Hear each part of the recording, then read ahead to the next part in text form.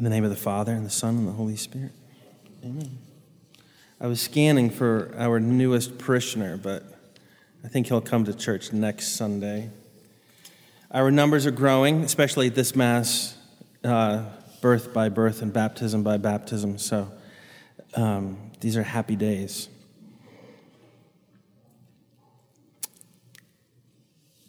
At the end of the Gospel, there are two lines that seem to be added to what is otherwise a pretty focused gospel passage on casting out demons and remaining free from demons.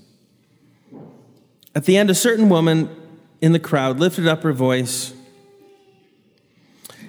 and said, "Blessed is the womb that bore you and the breast that nursed you."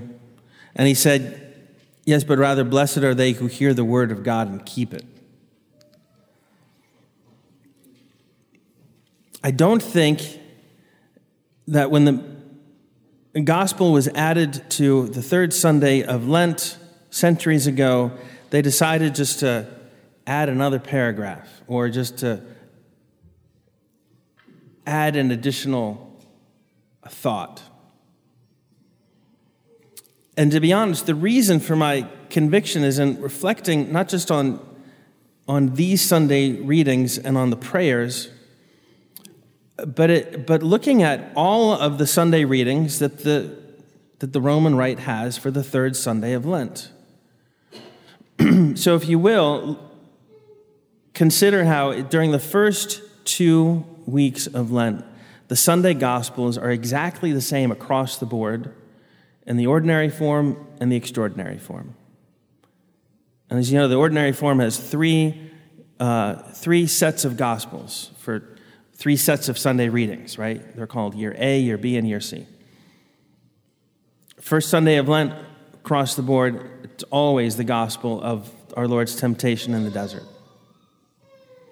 Second week of Lent, second Sunday of Lent, across the board, Matthew, Mark, Luke, the Transfiguration.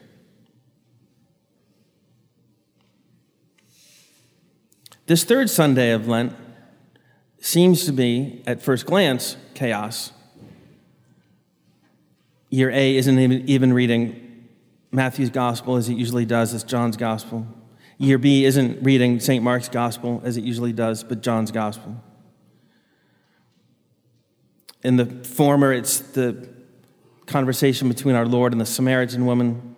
In the latter, it's our Lord cleansing the temple, which is always a happy meditation. Year C is our Lord in the parable of the cursed fig tree, which is barren because it's not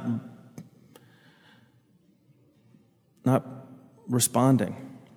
It's given another year, right? A year of reprieve.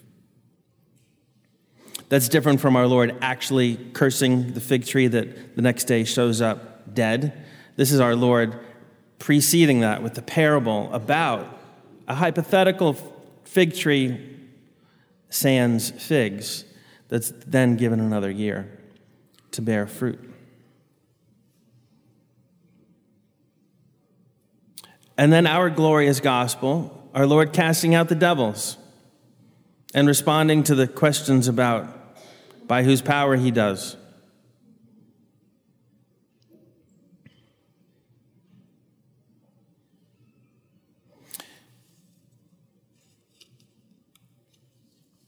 The third Sunday of Lent seems to me very clearly to be focused on our Lord confronting evil on a personal level in a way that requires our cooperation. And as much as it would have been easy to simply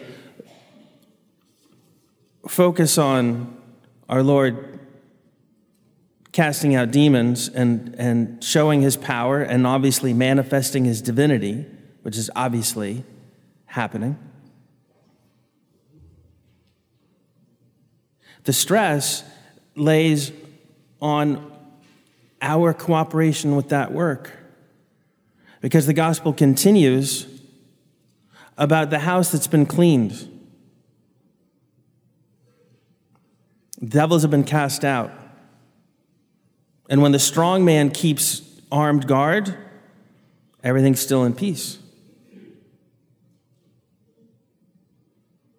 But if the house is simply permitted to remain clean, but isn't guarded by the strong man, then the devil that was cast out finds 7 worse ones, and then things are worse than they were before. Our Lord's power is not in question. It's our cooperation with his work, our cooperation with his action that's the variable.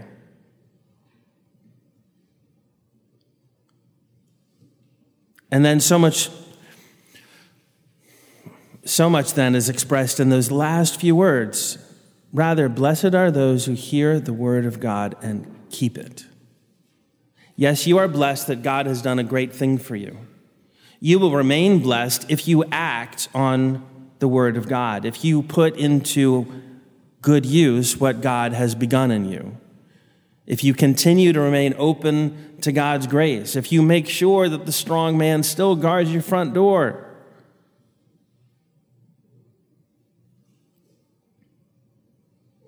It's obvious in the other Gospels. Our Lord talks to the Samaritan woman, befriends her, gives her the opportunity to reveal her sins. She has to cooperate. In cleansing the temple, it's obvious, as much as it seems like our Lord simply takes matters into his own hands. He flips tables, right? He doesn't throw people around.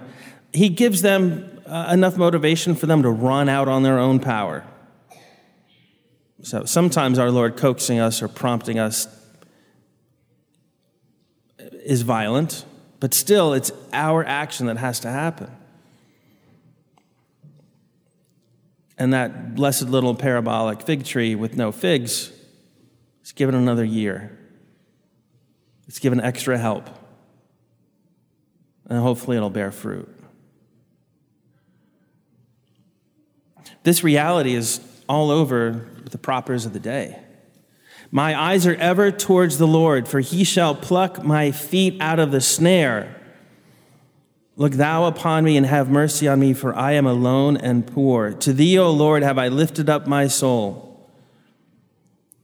The introit is just as much about our Lord plucking us out of danger as it is our continually looking up at him, our continually lifting ourselves up to him. It's not one or the other, it's both. And the collect, we beseech thee, Almighty God, regard the desires of thy humble servants and stretch forth the right hand of thy majesty to be our defense. We continually seek his protection. We seek his presence. We depend on his power. We don't ask him to come once to clean us, to come once to free us. We beg him to remain with us, and we continually beg him for his enduring presence.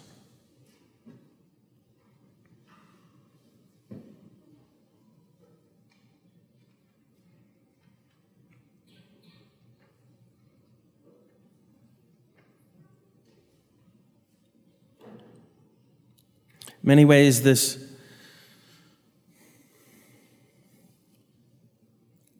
touches on our daily lives.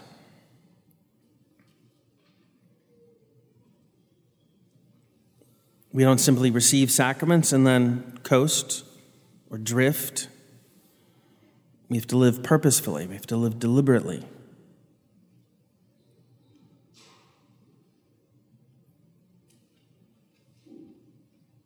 Those who are catechized know full well that grace is what everything requires. Grace accomplishes everything. It is possible not to exaggerate the work of grace, but to underestimate the necessity of our responding to grace.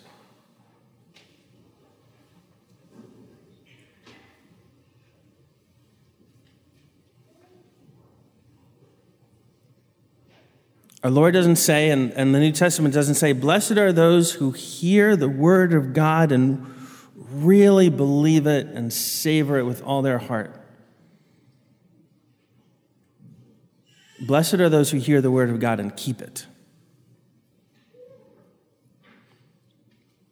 You are my friends if you do what I command you. Act on it.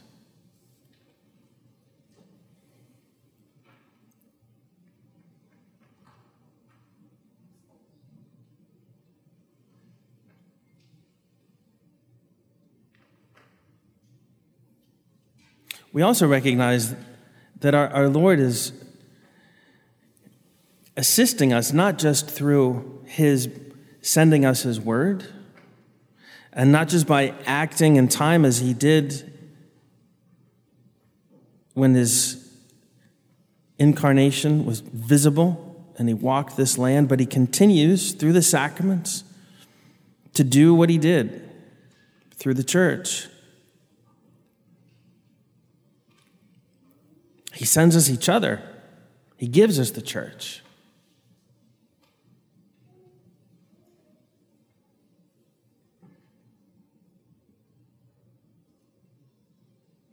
And so it's tempting to expect people to just simply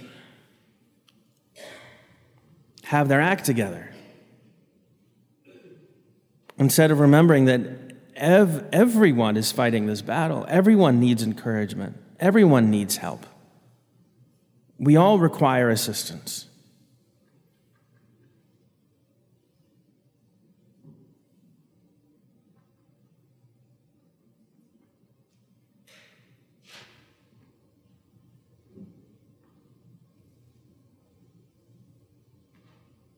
On this day before the Annunciation, we can reflect on how Our Lady's purity, Our Lady's holiness, her being full of grace, rather than just simply being a singular event that prepared her for the Annunciation, was God's continual work and her continual response.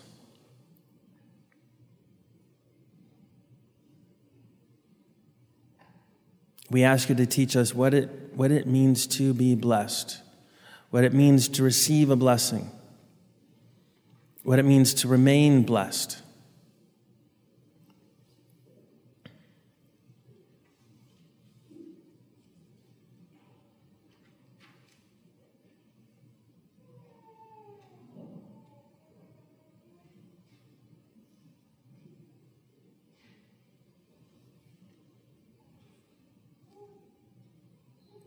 We know that there are still many demons to be cast out. And they return. And our Lord's words ring true, where someone was helped or healed and now they're worse off than they were before. We pray that in every household, in every church, in every association, in every government, in every church office, Our Lady may be honored and our Lord obeyed and the devil vanquished. In the name of the Father, and the Son, and the Holy Spirit. Amen.